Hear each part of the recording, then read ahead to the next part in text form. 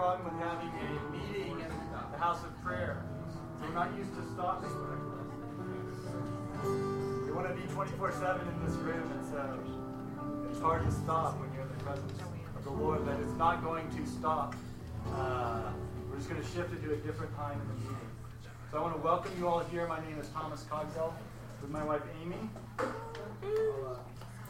We lead the house of prayer here in Austin. And the summer of 2008, we traveled to Europe with our family. Ended up in Herrnhut, which some of you may recognize is the town in Germany where Count Zinzendorf led the Moravian community, and they did many things, among them a significant work of reconciliation and unity, of community, of prayer. They had a 100-year prayer meeting that happened in that place, and then of outward expression of missions to the nations. And so we were very excited about what the Lord would do there, and but didn't really know what to expect. And one of the unexpected pleasures was getting to meet Father Peter Hawkins, who was there at the gathering in Herrnhut. And much to our surprise and delight, when we expressed the desire to someday have him come to Austin, he said yes. And it's a great privilege to have you with us here, Father Peter. Let's just welcome Father Peter.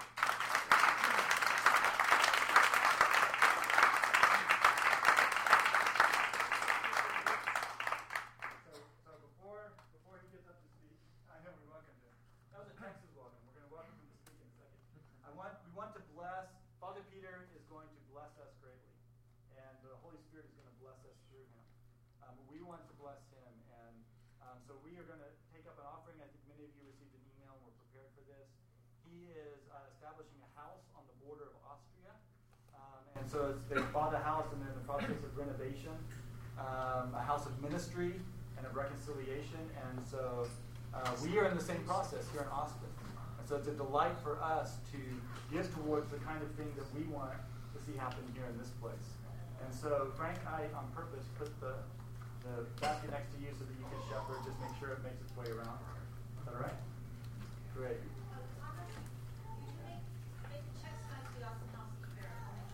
Okay. So tonight, make a check out to the Austin House of Prayer. And we'll make sure that everything that's given tonight goes to Father Peter. Minus our administrative charge.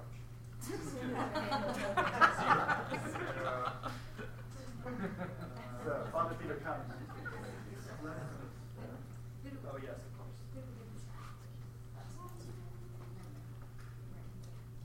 Great.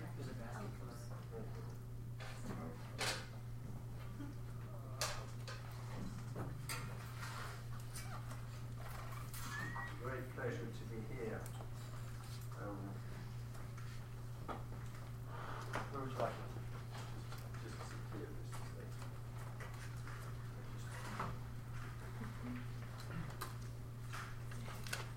a reminder.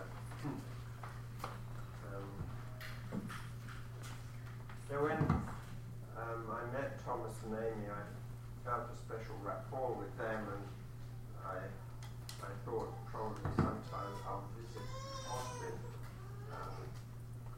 And so it's a delight to be able to come here. I felt, since I arrived, that I'm breathing the air of the Spirit here. I've just been in a conference of scholars in Minneapolis where I did not feel I was breathing the air of the Spirit. It doesn't mean the Spirit was totally absent, but I don't think it was. I had some important meetings, but it's wonderful to be here, and I do have an increased sense since arriving that this evening is rather important. And when I was seeking the Lord on what I should say and how I should present things, I felt the Lord told me to start with 1996.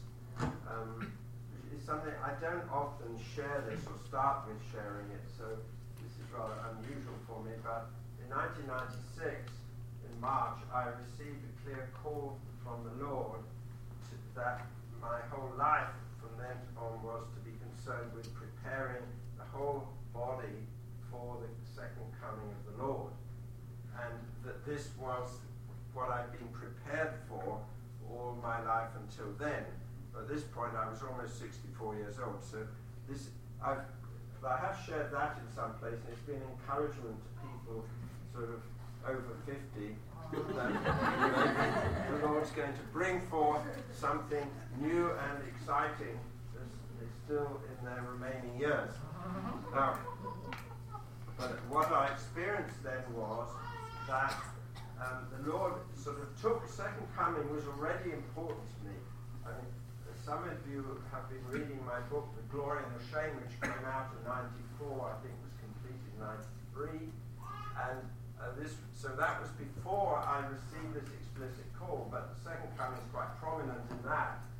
But the Lord had been preparing me, but what happened at the beginning of 96 was the Lord just took this and really lifted it up and made it clear, this is what everything is aiming towards. This is what the Holy Spirit is about. The Holy Spirit is preparing for the second coming. Every work of the Holy Spirit is preparing for that. God does not operate like we do, short-term things, just focused on next year, something like this. Everything the Lord does, even the smallest details, are in some way related to his one plan. And the one plan is what Paul calls the mystery of Christ. This word mysterion, this is the word Paul uses to describe the one plan that was hidden through all the ages, that is made manifest in Jesus, that's revealed by the Spirit. It says in Ephesians, it said revealed by his Holy Spirit to the apostles and prophets. In Colossians it says revealed to in effect really to all believers. Now, but this one mystery, this one plan, this is all focused on the completion which is will happen with the second coming of the Lord in glory. And this is what every work of the Spirit is directed towards that. And what I saw immediately was that all my life before then and all the things I've been involved in had been preparation for this. It was like the Lord was putting the building blocks in place. And I think this is often true. There's a lot of things the Lord does in us that are very important, but they're not the whole meaning of our lives. They're building blocks for something he's preparing. And be open to that, because often we're so excited about the things we're learning now and the things that are going on now. We think this is the whole deal for us, and maybe it's just a building block. Now, what I found with this was, what was being shown was that the second coming of the Lord, this is what Paul calls in Titus the blessed hope. And it is the Holy Spirit that forms this hope in us. And see, the Holy Spirit reveals Jesus to us, so we're already given a knowledge of Jesus. And as Jesus is revealed to us, this is like a foretaste. It's a beginning of what we'll receive the fullness of when the Lord comes in glory. So it's our present experience of the Spirit is always, in some sense, foretaste. It's always, in some sense, first fruits. And sometimes people talk about just accept Jesus and you'll have everything now. Well, is this true? Well, in one way it's true because everything's in Jesus. But the idea that we've got everything now, or even can have everything now in the sense that there's nothing more to learn, nothing more to receive, this is not true, never true. And so what I saw was the Holy Spirit forms the hope in us. And the hope is a longing. Paul speaks of this longing. And he even uses the word groaning. And I think in a house of prayer, I'm sure you have this experience of groaning that comes from the Spirit. Now the groaning is part of the longing, but it's also linked to suffering, travail, working through the obstacles and so on. But the groaning is something very important. And I find there's people who've begun to experience groaning in their prayer and they have no idea what it means. And there's even some people who think something's gone wrong. And they ought to be more joyful all the time. They shouldn't have this groaning. Well, which has its suffering side. This is not true. Anyway, you see, what the Spirit places in us and creates in us and deepens in us is the longing, the hope. And this hope has substance, it has content, it's not wishful thinking, it's already the presence of the reality which we will experience in fullness in the age to come. And this is foundational. Therefore, the message about the second coming, it's not about insider knowledge or advanced knowledge or timetables or knowing exactly how the countdown is going to work out. This is a deception, in my view, and it is unhelpful. It does not bring hope. See, the test of messages about the second coming, about their authenticity, is whether they really form hope in us. And whether they bring a joy. And if they bring argument about what's going to happen next, and this sort of thing, this is not the work of the Holy Spirit.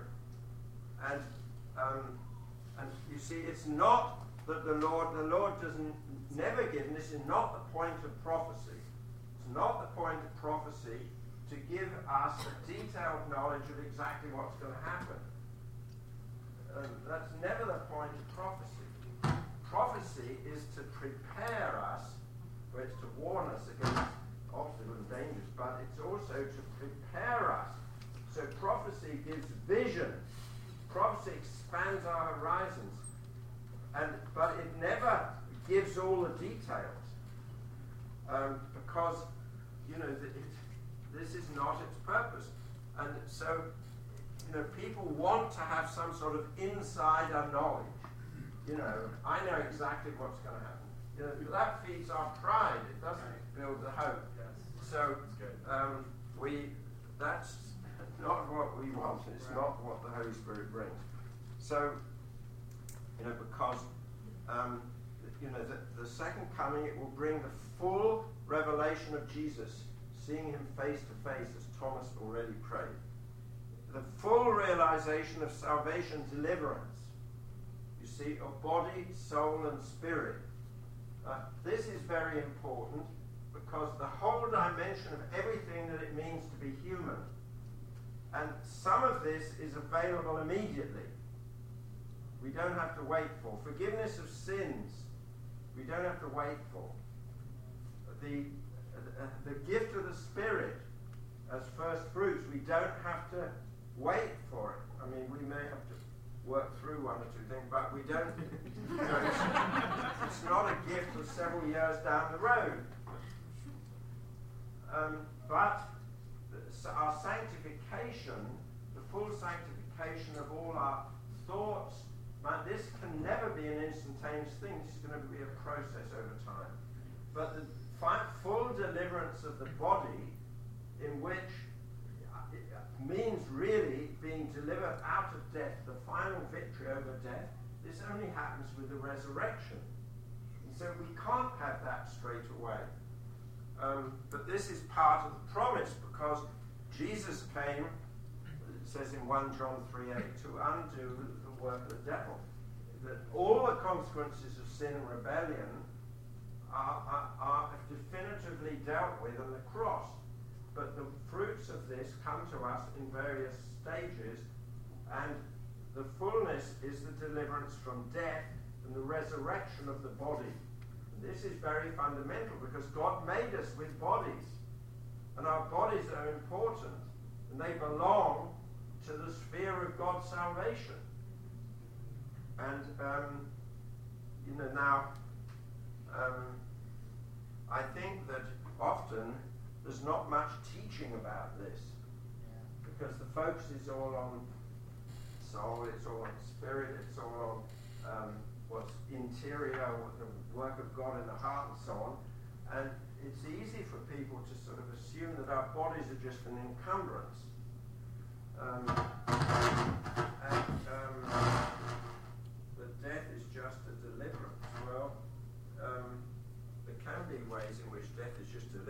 but it's also a consequence of sin.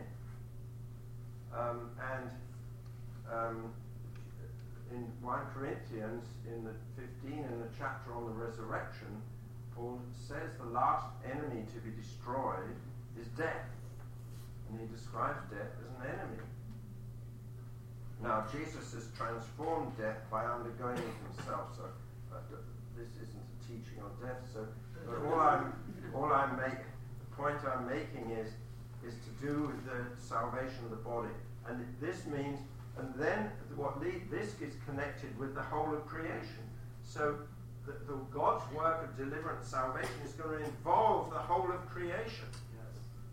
I mean, this aspect was always prominent in the Jewish Israelite tradition, but of course it's strongly there in the New Testament. It's there especially in Romans 8, where Paul speaks of the whole creation, sort of groaning in expectation. He speaks of, the whole creation being delivered from its bondage to decay. And this is important. And there's a lot in the Old Testament prophets about how creation has been affected by human sin. Paul speaks about the whole creation is waiting for the revelation of the sons of God. See, it's like he's saying creation is fed up with the sins of human beings, and it's longing for the day when human beings are totally delivered so that creation won't have to suffer anymore. And that's the biblical perspective. So, okay. So this is all involved. Now, when I said yes to the Lord for this call about second coming, one thing that happened immediately that I wasn't expecting, all the doors for me to Messianic Jews opened. Wow. Very quickly. Because this is an important element in the preparation for the second coming. The preparation, the role of Israel, and also of Jerusalem. Now, the Lord, with the context of Messianic Jews, I was led into two things immediately. One was beginnings of initiative toward Jerusalem Council 2, which began in Dallas, and which I will be visiting the Messianic rabbi involved at the beginning of this after I leave here. But and so there were Israeli Messianic Jews involved in this, but it was sort of being led by Messianic Jews in the United States, which is where the movement is largest.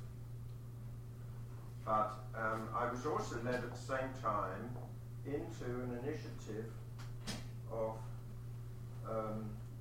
praying into the relationship between Rome and Jerusalem, which was highly prophetic and which was being pioneered by two Messianic Jewish brothers from Jerusalem, Reuben and Benjamin Berger. And looking back, you see, I can see how the Lord knows exactly what he's doing. And so this contact with these brothers from Jerusalem, I didn't understand the full significance of it immediately, but more and more I understand this sort of being connected to Jerusalem from the beginning of the second coming call is absolutely fundamental, because all things are in some way moving towards Jerusalem. And of course with this, particularly there was a new opening up of the whole prophetic dimension to me. And in fact, I was involved in weeks of prayer and fasting. The first one was in Rome, on the edge of Rome, in 1997, May 97. And the Lord was actually leading us on a prophetic journey from Rome to Jerusalem, which we came to understand was the way the whole church has to be led. And we were being led through it prophetically. It was extremely difficult, I can tell you, which is not a surprise. And it was not a glory all the way. But it was led by the Spirit in an amazing way. And we had no program when we went there. We just knew that we were praying into the relationship between Rome and Jerusalem. We were led by the Spirit.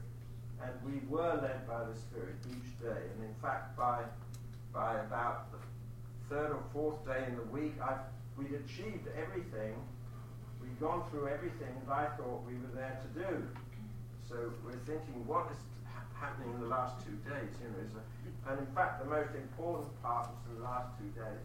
So I won't go into that more. But my point here is that the full opening up of the prophetic, in my experience, has been connected with the links to Israel. And Israel is the land of revelation. And I think when you go there, you experience this. It's like the heavens are open there in a way that is more marked than anywhere else. And however, also, the battle is fiercest in Israel and biggest of all in Jerusalem. So if anybody feels called to Jerusalem, know you're in for a very tough time, and make sure you have a lot of intercessory cover, because I've known people go to Jerusalem and they've just been more or less knocked out by the severity. They couldn't handle the severity of the battle. Now, also, see, I've been involved in the sense of work for unity for most of my adult life. I wasn't brought up Catholic, actually, and I became a Catholic when I was almost 22 in 1954, which is now quite a while ago. And in 1955, I received I'd say now the Lord spoke to me about unity, but I didn't use that terminology then. And the Lord convicted me of arrogance, because when I became a Catholic, I was pretty arrogant and disdainful of other Christians. And one day I made a negative remark that I thought was a joke about the Archbishop of Canterbury. And a very godly Catholic woman who heard this there, who everyone respected a lot, he thought she's the holiest one among us. She said to me, "Peter, what you just said is greatly displeasing to Almighty God." And that shook me. That was a turning point for me. So, it says in Proverbs, do not despise the word of rebuke. So I learned that lesson in 1955. And from that point, I knew that I was to see my upbringing as an Anglican as an asset, not a handicap. And that I was to live in this spirit. And from that point on, which was before Vatican II, I had a great heart for unity. And this has developed over the years. And of course, I thought that was the whole heart of my work. And the Second Coming thing showed me that this wasn't. That's an element in the preparation for the Second Coming, but it's not the whole thing. But also what I also found when open to the Messianic Jews is that Israel holds the key to reconciliation of Christians. Because renewal for all of us Christians is connected with going back to the roots, going back to the biblical revelation. And this is a revelation to Israel, and revelation in the midst of the Jewish people.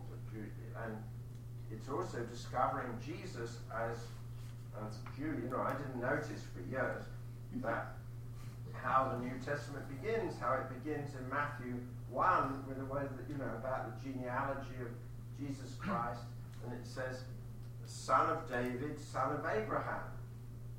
In Matthew 1:1. Well, this is Matthew saying outright the human identity of Jesus, son of David, son of Abraham. And both of these are saying important things, different aspects of it. So, anyway, this was very important. And so I took the unity thing was taken up, and in a sense it received its full context. But what it also received was a whole new effectiveness. And so this was very important. And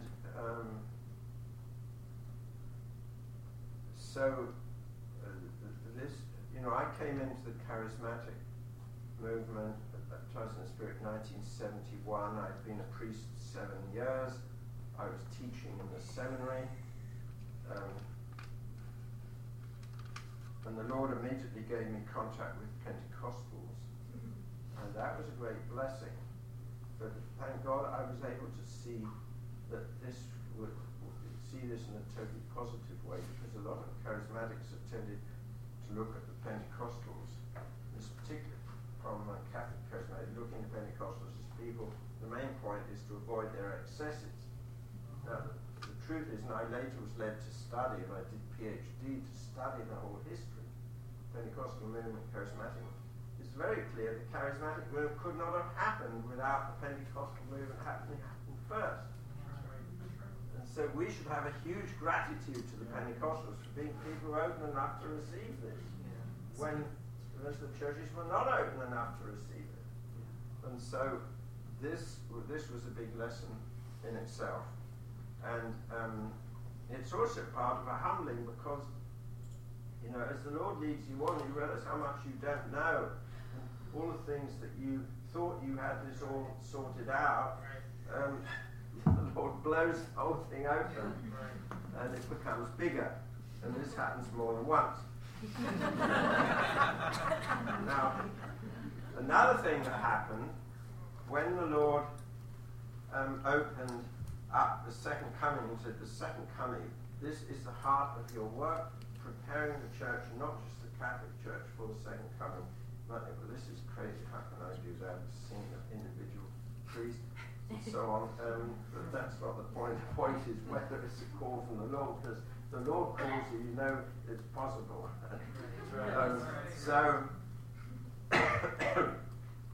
But another thing that happened, and this was a great surprise, the Lord began to bring young people to me.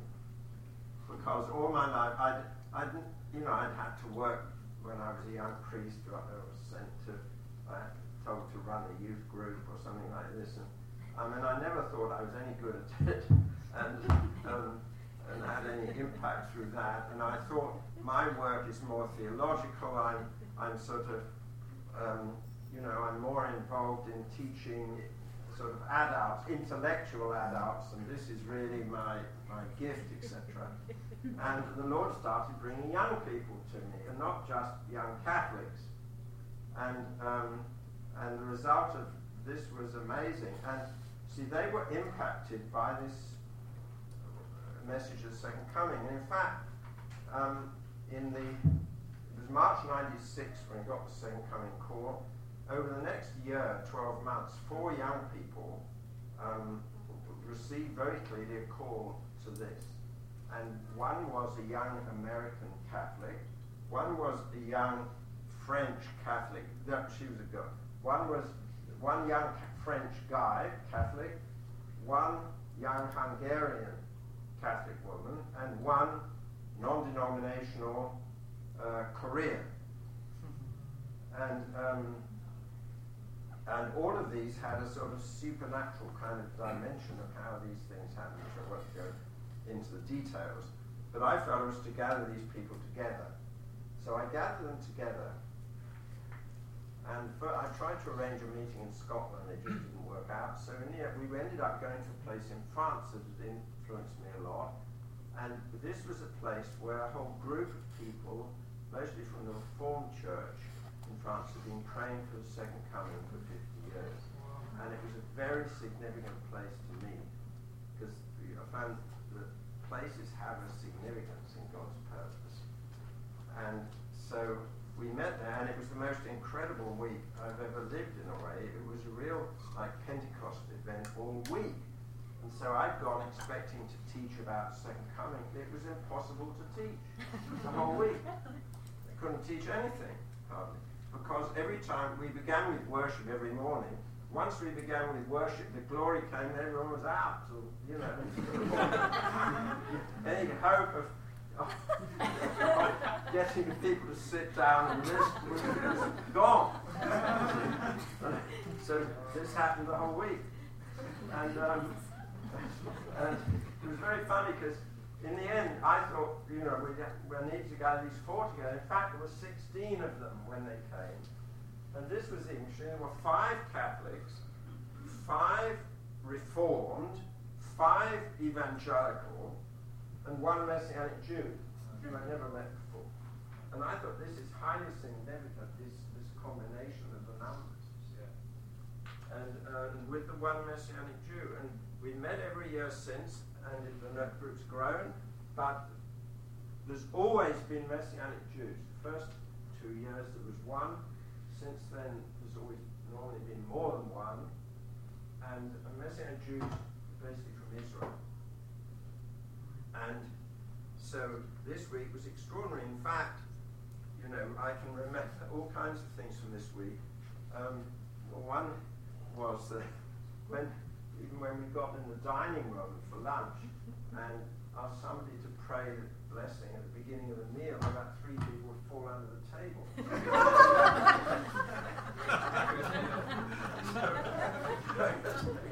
Oh, this is great.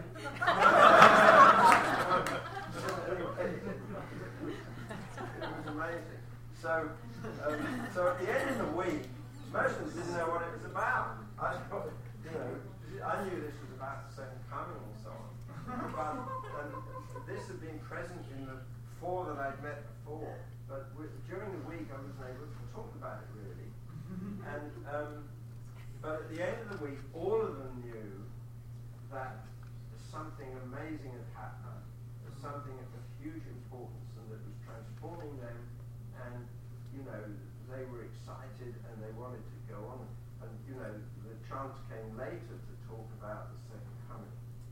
But so this was the beginning of a whole work with young people. And in fact, this has become the most, for many ways for me, the most important part of my ministry. And it's arising out of this that, when I went back from the States to England in 96, after 20 years living in Maryland, I went back and, in fact, this may surprise you, the one word I got when I was about praying there, first of all, I got this sense I was to go back to Europe, and the word was not to go back to England, but to go back to Europe, and that turned out to be significant. But then I went back to England, but the clear word I got when I was praying about going was, I want you to be more integrated into the church institution. This is not a word of the kind you receive everywhere. But I knew this was right. So I knew it meant I was to be in my own diocese and relate more closely to my bishop. But after 6 months, the bishop invited me to go and live with him in the bishop's house and become his chaplain or secretary, which is normally the role of a younger priest. And I knew from this word I got that I was to accept. And this, in fact, was something very important.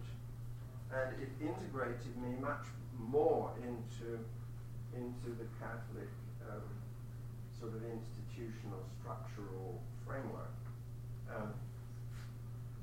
And this was part of what the Lord wanted. Well, when I finished there, I knew I sensed I should move to the continent of Europe, and I ended up going to Austria, and I knew I should go to a place where I had the total support of the Catholic bishop. So I went to Vienna, and there were other reasons for that, also connected with Messianic Jews, but I won't go into all of that.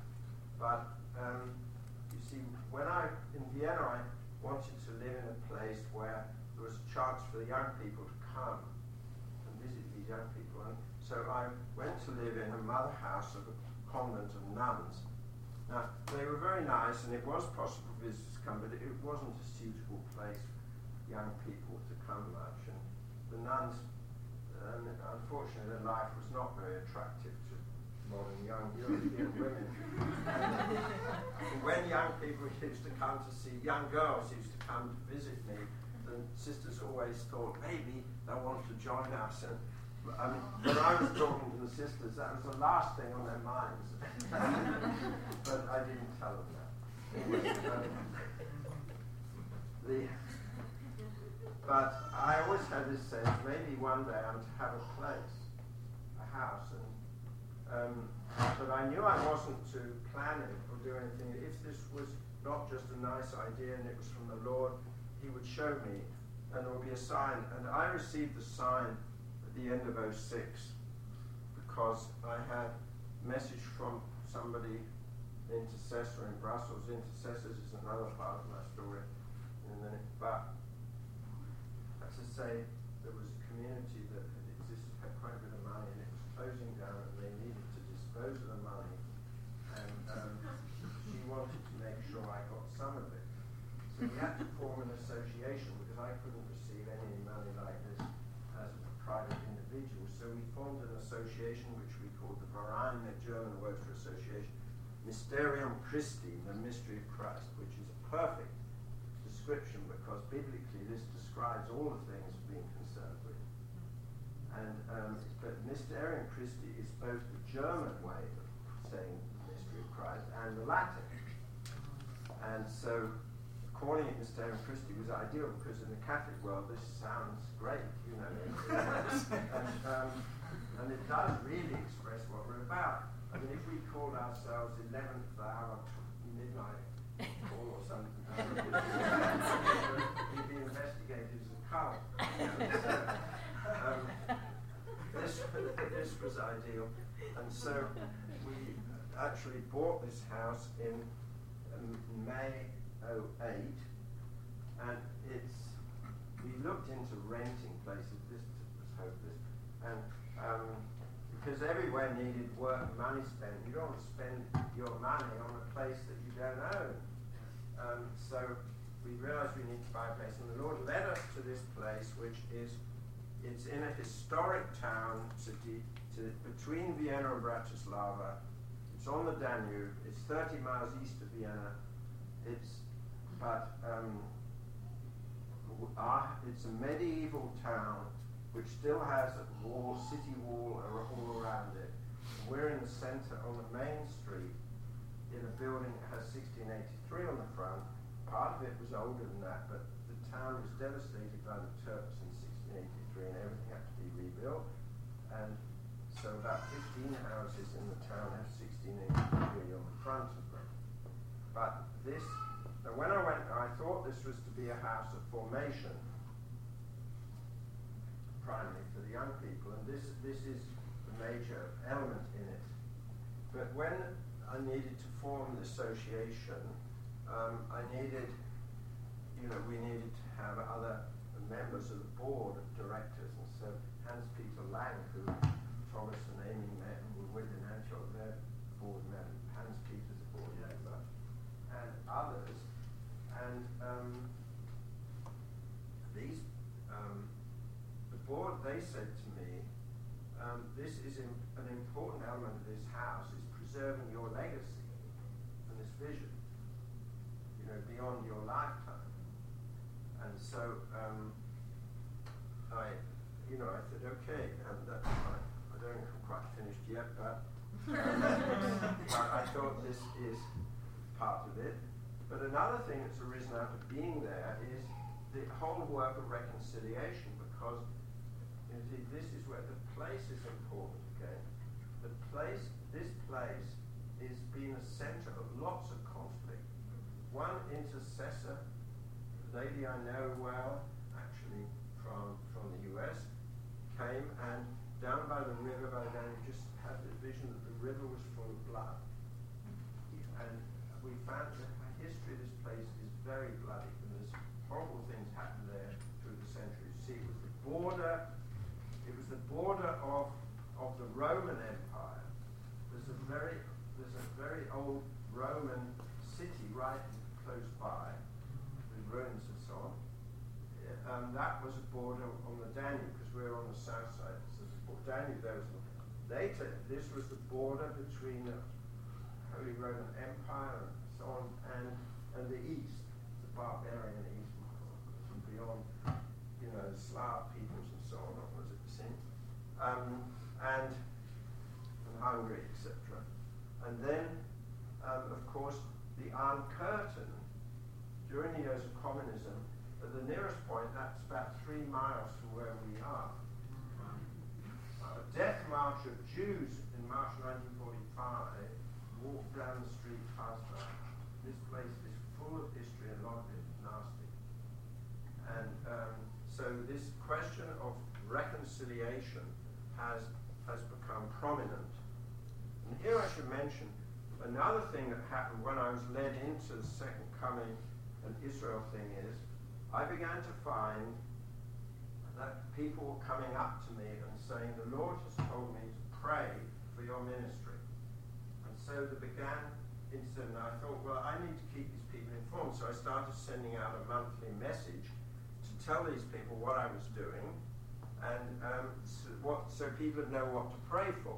So I've done that ever since, and the list has been expanding throughout the world ever since. But the people, I think this is extremely important, and the Lord has underlined this several times, the importance of intercessory support, and I'm extremely grateful for this. Somebody here had a word I was sent earlier to say there were 12 warring angels going ahead of me. This is not the first time I've received a message about angels. There was a very prophetic man Frenchman who came and gave at the time of this meeting in France at the beginning of 97, who came and said he saw 4 angels. I had 4 guardian angels. He said he could see them. Now, I've never seen any angels. But I know that there's been a big protection. And this is so important because I dread to think what would have happened if I had not had this protection. So these things are, the house is really beginning to open up. And you see, we are very close to the border of Slovakia. We get by car to the border with Slovakia in about 8-9 minutes, and you could get to the border with Hungary in half an hour. And this is where the Iron Curtain was. And but the capital of Slovakia is just the other side of the border. And so actually from our house we can be in the center, city center, downtown Bratislava in 15 minutes. Wow. And this is amazing, the capital of the next nation in 15 minutes. Now, we've begun a prayer meeting every Friday night in our house, and the Lord's bringing people, and most of them come from Bratislava. Now, we have language problems, because I don't speak Slovak, which is nothing like German. I've been improving my German while I'm there, and that's a big enough task. But when you get older, it's not so easy to learn a new language. You find you're looking up the same word in a dictionary about 15 weeks. To learn languages while you're young. I don't know that's a prophetic word, that is.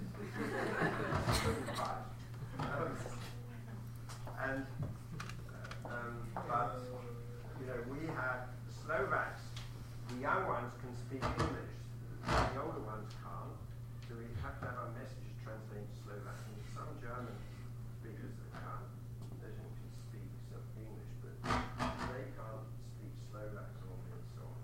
So now there's a lot of surprises happening. I think, but as you know, when you follow the Holy Spirit, you get all sorts of surprises. And I've written about the surprises of the Holy Spirit, the big scale surprises, worldwide surprises. But one of the surprises, the Lord brought a nun to us, a religious sister, who is actually from Texas. And she's with us for a year. She comes from Amarillo. And she is a great asset. She's wonderful. And she cooked us all a Thanksgiving dinner in November. And we invited the local pastor and this. Anyway, this is another part of the story. How are we going for time?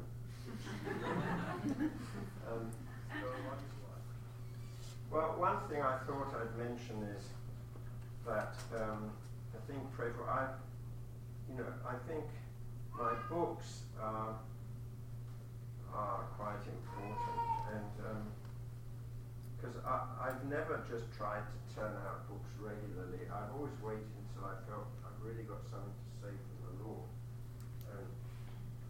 But often I don't find it easy to find publishers.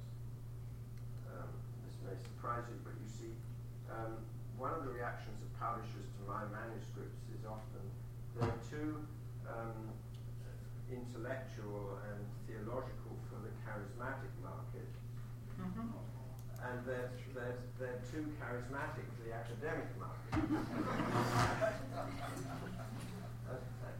So, this has been a reaction I found, and I can believe that, because the charismatic market is not renowned for sort of requiring sort of deep thought of them. And the academic market is not renowned for being really seeking the Holy Spirit and the guidance of the Holy Spirit. So this is a question, but I've got a complete manuscript on unity, and I feel it's a message about a new sort of method for unity, what I'm calling an ecumenism of the Spirit. And I've got 2 chapters in this at the beginning on the whole movement for unity up to now, because this year is the actual centenary of what's known as the ecumenical movement, which is reckoned to begin from a conference of Protestant missionary leaders at Edinburgh, Scotland in 1910. So I looked at this 100 years and what has been achieved, because a lot has been achieved. But it's also kind of reached an impasse. It doesn't seem to be able to go any further. And it's got limitations. And one of the limitations, there hasn't been enough repentance. And it's not deep enough rooted in the spiritual, in the work of the Holy Spirit. So I've looked at this history and the strengths and the weaknesses the last 100 years, and also dealing with sort of not the regular evangelical criticisms of the ecumenical movement, most of which are not based on substantial knowledge of the history. They're based more on impressions of certain things, some of which are not entirely wrong, because they're reactions to things that often have been unhealthy, but they do not represent the whole picture. Certainly not from the origins. See, one of the evangelical criticisms of the ecumenical movement was that it was not focused on missions and evangelism. And there's a lot of truth in this, but of course it was not true at the beginning, which is what a lot of these people don't know, because this began at a conference of missionaries, of largely evangelical missionaries, and who were convicted of the sins of rivalry and competition that blocked the effectiveness of their evangelistic work. And this was how this whole thing began. And so the idea that it was like this from the beginning is not true. This was a later trend that wasn't healthy. Okay. So anyway, I look at all that sort of stuff. Then I got 2 chapters on 2 pioneer figures who were both French and came from an area not so far from each other. One was a French Catholic priest called Paul Couturier, and he was a remarkable pioneer, and he saw that the whole work of unity has to be rooted in conversion, in deeper conversion of everyone. And this was one of his major contributions, and he developed a whole thing of what he called spiritual ecumenism. But for Couturier, spiritual ecumenism was all work for unity having to be rooted in the Spirit and in prayer. It was not a separate aspect. What happened later was people think spiritual ecumenism is a few people praying for unity on the side, and the real work is in the theological dialogues and other things, and that was not the vision of Couturier. So this was very important, and he sort of he was a major pioneer in the Catholic world and had to suffer for this somewhat. But I won't say more about this. But there were essential elements. The whole total centeredness on Jesus, the important centrality of repentance, conversion, and for everyone, all of this was, and the prayer of Jesus in John 17, all of this was central to what he taught. And I go talk about this contribution. Then I have from a Protestant, the Reformed, the man who actually founded this group where we had this first meeting, young people, in 97, and he had a whole emphasis. He added two dimensions to this vision of Christianity. One was the Israel-related element, which was strong in him, and this is where I first began to learn things about Israel from his teachings. And then the other thing was oriented to the second coming, and that this was essential for the work for unity. And so this influenced me was one other contributing factor. So I described these, and then I outlined in 5 chapters the key elements or characteristics for future ecumenism of the Spirit. The first is it's totally Christocentric, totally centered on the person of Jesus. It's the only way to unity of Christians, of those who are disciples of Jesus Christ. The second is it has to be led by the Holy Spirit. The way of reconciliation, this is a new way. Several times in all these last years, I've been on things where the Lord has said, you are walking on a new path, a path that hasn't been walked on before. And there are no models for it. We all want models to know how to do this and to read a book saying this is exactly how do you build unity or how do you do that. And you'll love these sort of books. But the Lord's saying the whole work of healing, of reconciliation, it cannot work on that sort of basis because it hasn't happened yet in the way it's needed. And you've got to be led by the Spirit. So this is another dimension of it. The third is that it's rooted in the Word of God, biblical revelation. Unpacking of the full biblical revelation, because what we've done in the divisions is we've taken a bit of revelation and opposed it to other parts. And so the whole work of unity is reconstituting, bringing together all the elements that are part of the biblical revelation. And the Lord allowing these things to come together in us. And we've all got part of the picture, but there's parts that we've never connected with, and this is essential to the work of unity. And the fourth is that it's rooted in Israel, in the Jewish roots, the Israelite roots, and this affects all the above ones because the biblical revelation is a revelation to Israel, and it receives its culmination in the Messiah of Israel, who becomes the Savior of the whole world.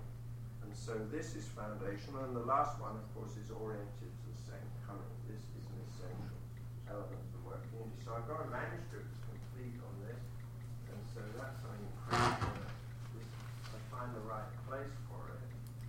I met a publisher actually last week at Minneapolis, but I'm not sure is the right place for this, but he's willing to look at it. But anyway, that's one thing I'd share with you. So I think if anybody has a question that's a real question for elucidation and not for a sort of big discussion, I'd be willing to try and answer it. But, yes. Yeah, what's you were talking about the House of Unity sort of that you started, and I was just curious, I guess what kind of picture of unity are you expecting to happen there? Like a symbol of unity, or is it a place for people to come whoever God connects, or like what's the main I think what brings it all together is the vision that I've been presenting here, basically. Because this is a vision that people from all backgrounds, all Christian backgrounds and Messianic Jews are connecting with, and see a place for them in it.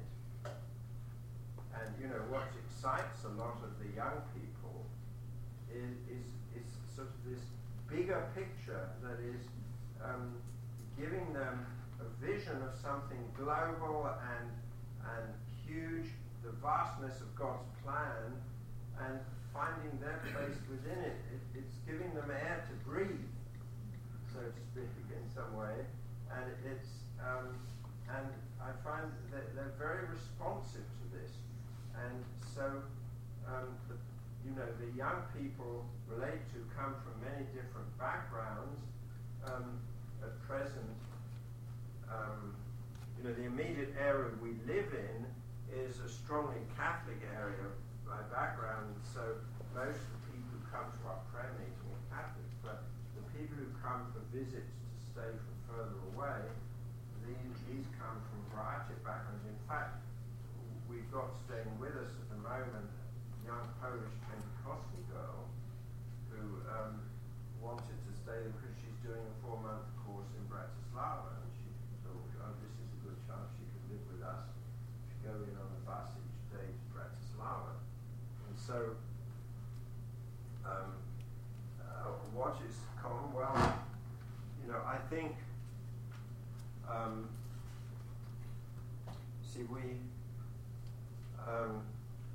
have a chapel there, which is sort of, some way, it is a Catholic chapel, but it's a kind of restrained Catholic chapel.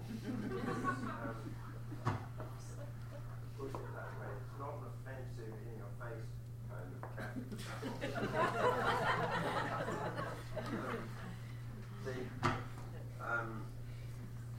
And then we have, at the end of our garden, we have a garden house, which is is a great asset most of the year. January, it's not a big asset because it's freezing, but we've established an Israel prayer room there, and this, we wanted to have a place that's expressing with Jewish symbols and so on, and you see, this is a place that they can all identify with. The people who come love going to this Israel prayer room, and in fact we've got a young girl from Bratislava who comes, who's amazing. She's a medical student employed by this summer, and she's Catholic. And when she came to meet me, and this sort of thing happens, she came, and all the things I've been teaching, she had in her spirit. The Lord had taught it, but directly. The Lord had taught her. She'd never heard it preached, really. But it was all in her somehow. So she was so excited when I was confirming this.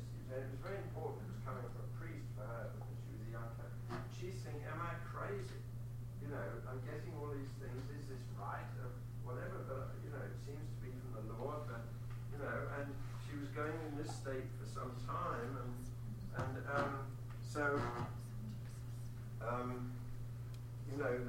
There's young people like this, but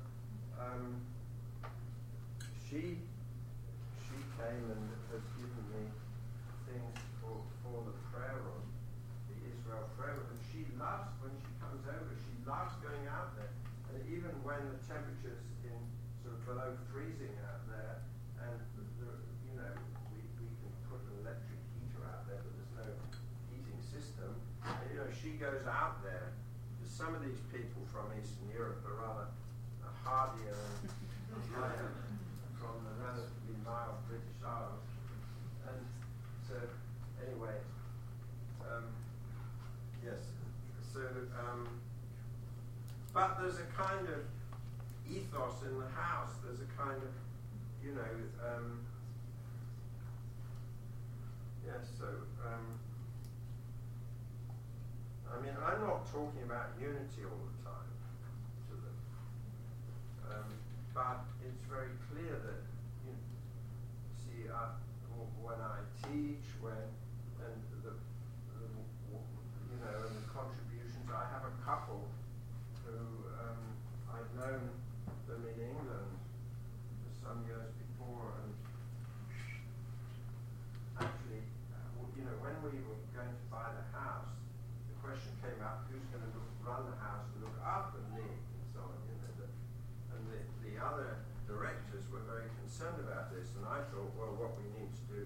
I knew a sort of godly widow in Hungary who's one of intercessors, and I thought maybe she'll come.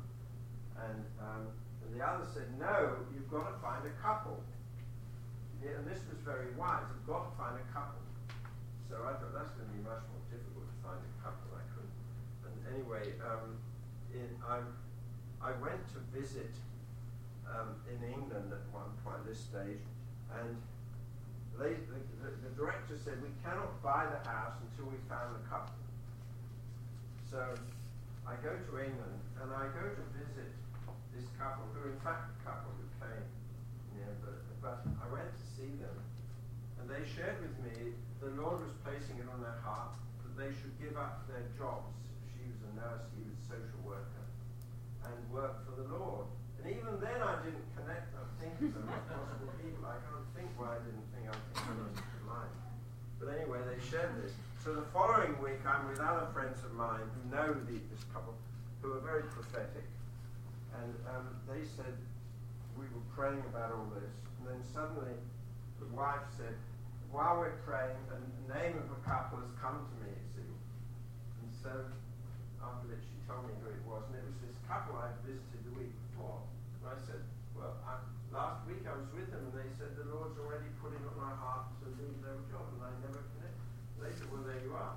So anyway, it ended up this couple are there. They came, and they have a sense of call, which is absolutely necessary. They didn't know a word of German when they came, which makes it difficult for them. And so the wife goes shopping, and she doesn't know what she's buying always because of all the stuff with labels in German. And but so occasionally she buys something she thinks is something else.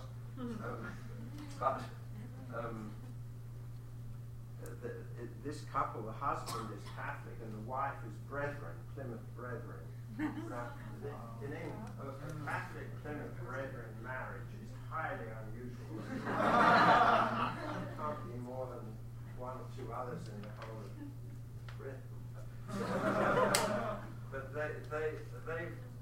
they've lived with this since they were married, and in fact, when they were in England before they came, they used to go every Saturday evening to the Catholic Mass and every Sunday morning to Brethren Assembly. They went to the Catholic Mass, and the fact that the wife was Brethren didn't bother anybody. But they went to Brethren, and in fact, the husband was a Catholic, was deeply troubling to them. And so, but they persevered, they continued going there. God bless them, and they won them over in the end to this being, him being okay somehow. They couldn't understand that, but they came to see maybe he is a real Christian. So anyway, they came, and you see, so this aspect of unity is there in their marriage way. And I think this is highly appropriate for this whole work in light of all I've shared with you. So we began with this base community of 3, but we've got 4 guest rooms besides the garden house, and when I went to the realtors, they asked me 2 questions. One, how much are you willing to pay?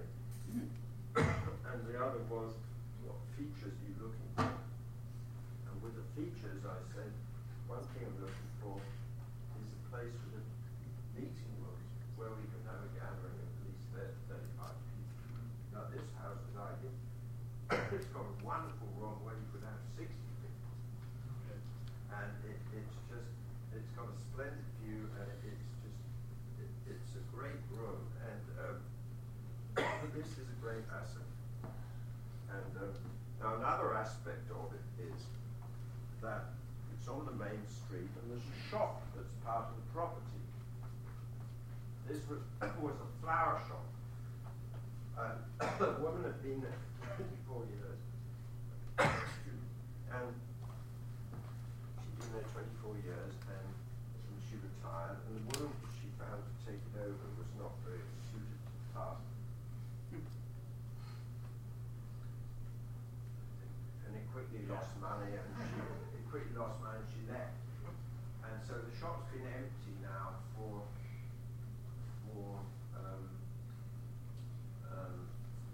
nearly 2 years. No, wait a minute. For nearly 1 year. And we feel that we're not to try and just rent it to somebody else. There's some other shops. The recession came soon, about the family moved in, and there's other empty shops, places on nearby. So I mean, if we did try and rent it out again in a shop, we might not find anybody quickly. But we've had the sense we're not to do that, because at some point the Lord wants to.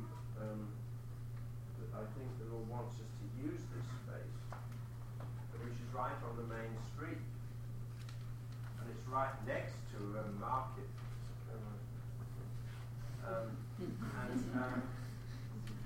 a place where lots of people come, including people from Bratislava, and they would look in and whatever is happening next door. But so this is a possible development.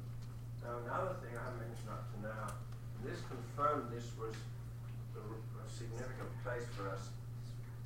The second time I went to visit the house, I didn't realize it the first time, I discovered that right close to it at the back, just across a couple of gardens, is a 14th century Jewish synagogue. The building is still intact. It's the oldest intact synagogue in the whole of Austria. Wow. And but it's shut, it's locked. It's privately owned, and the owner doesn't ever open it. Nobody can go in and see what it's. But the bank is trying to buy it so that there was a news story in a local newspaper, and they want to restore and open it to the public. It's a historic monument, but you can't see it from any street, which is probably why it wasn't destroyed during the Nazi time. But anyway, we have a perfect view of it right from our property. But in fact, at the back, next door, between us and the synagogue, there's one stretch of open land that is no development on, and we feel maybe one day we're to own that, but this would require money, and we need money for other things. So, but this is a sense we have maybe, because it would also increase our garden space significantly, but it would connect us much more closely to this historic synagogue building. So this is all. I think this covers things about my ministry, the vision, the details of this house, and so on. And so, if anybody else does anybody have another question? I do. Yes, what's opening up in Israel as a result of prayer and contact with the Messianic? Is this Lord opening anything up? There's a huge amount happening in Israel. This could be a whole lecture in itself. The Messianic movement in Israel is growing. I mean, I've got contacts with a certain number of people, particularly in Jerusalem and near Beersheba. There's some of them. You see, we're promoting toward Jerusalem Council 2 vision, and see a lot of this is hard going in some circles in Israel, because there's some Messianic Jews who are really hostile to Catholics participation, and one of the problems here is the Messianic Jews have sort of inherited often a sort of double anti-Catholic or sort of antipathy to Catholics. That first of all, they have the antipathy of Jews towards the Catholic Church, seeing this as a major oppressor through centuries, which is not entirely wrong. But the other thing, on top of that, often they've been influenced by evangelical Christians. Now, evangelicals have the credit for being people who took the Old Testament prophecies about Israel more seriously than any other Christians. And this is to their credit. But this is one of the reasons why the even Messianic Jews are most open their contacts with the Christian world with evangelicals. But with that, they've also inherited a lot of some of them, anti-Catholic attitudes are widespread among evangelicals. So you've got a kind of double whammy, the historic Jewish antipathy and with the evangelical one put on top of it. But I've been involved with helping to counter this, but there's a lot happening there, and attitudes are beginning to change in the Jewish community also. But that's another story. You had a question, then we will have time. Oh, okay. In thinking about the second coming and preparing for that, do you see the church getting bigger or smaller?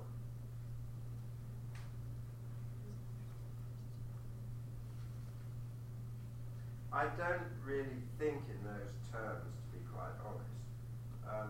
What I do know is the process is a process of purification. And that may point in the direction of becoming smaller. On the other hand, I think we have to be very much on guard against the spirit of judgmentalism, because you see, this is where this concept of the remnant comes in. The Messianic Jews understand themselves as a remnant. Paul uses that term in the Jewish beliefs of Jews and Romans 11:5. But the concept of remnant has been used by various Christian groups in the past. It's often been misunderstood, because in the biblical concept of remnant, the remnant are the ones who remain faithful to God in the people. Now, the remnant are not the whole of the chosen people. The remnant are the ones who carry the hope and the message of faithfulness, and they're praying for the rest of the people who are the whole of the chosen people. And often people have made the mistake of assuming that the remnant, which generally means themselves, are the elect, they're the chosen ones. And this is totally foreign to the biblical concept of remnant. Also, the remnant do not decide who belongs to the remnant. They don't even know who belongs to it. They're known to God, but it's the faithful ones, and it's important because it's the encouragement to ones who are faithful in the middle of a people who are not showing great signs of faithfulness. See, and this is sort of prophet Jeremiah, and they're praying for the whole people. And he's faithful in a situation without much encouragement. Elijah thought that he was the only one who was faithful, and the Lord showed him he wasn't, and anyway, but this may suggest that the number in some way would be smaller, but you see, I think this is not the focus, because the Holy Spirit gives hope, and so it says that besides the thing about the remnant, it's in Romans 11 when he reaches the climax, it has this word that all Israel will be saved. Now, that is not a small number vision, you see. And so I think there are some things that may point to small number, some things that may point to larger number. But I think that that is not the focus of the Holy Spirit. The Holy Spirit's focus is on Jesus, it's on faithfulness, it's on our obedience, and however many are obeying or not. And Scripture shows that there will be periods when there are many who are disobedient, and there's forecasts of times of apostasy, etc. And there are things here that point to the fact there will be this final rebellion against the Lord, and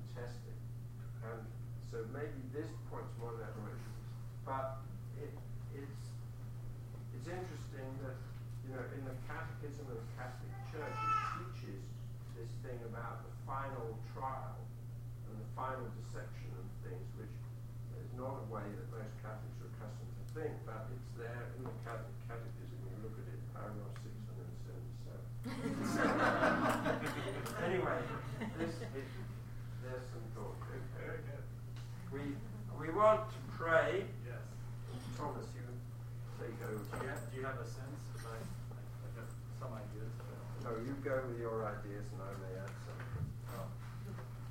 Holy Spirit, want to go with your ideas? Yes. So what I'd like to do is invite, if you have a sense that this idea, Father Peter began and ended in the same place, which was the idea of hope, and of hope being engendered. And so I'd like to invite those of you who have a heart to pray for hope to abound to come up right now. So just come up, stand up, come up if you have a heart to pray for others that hope would abound. So John, anyone else? Well, Father and Son? Very good. Anyone else?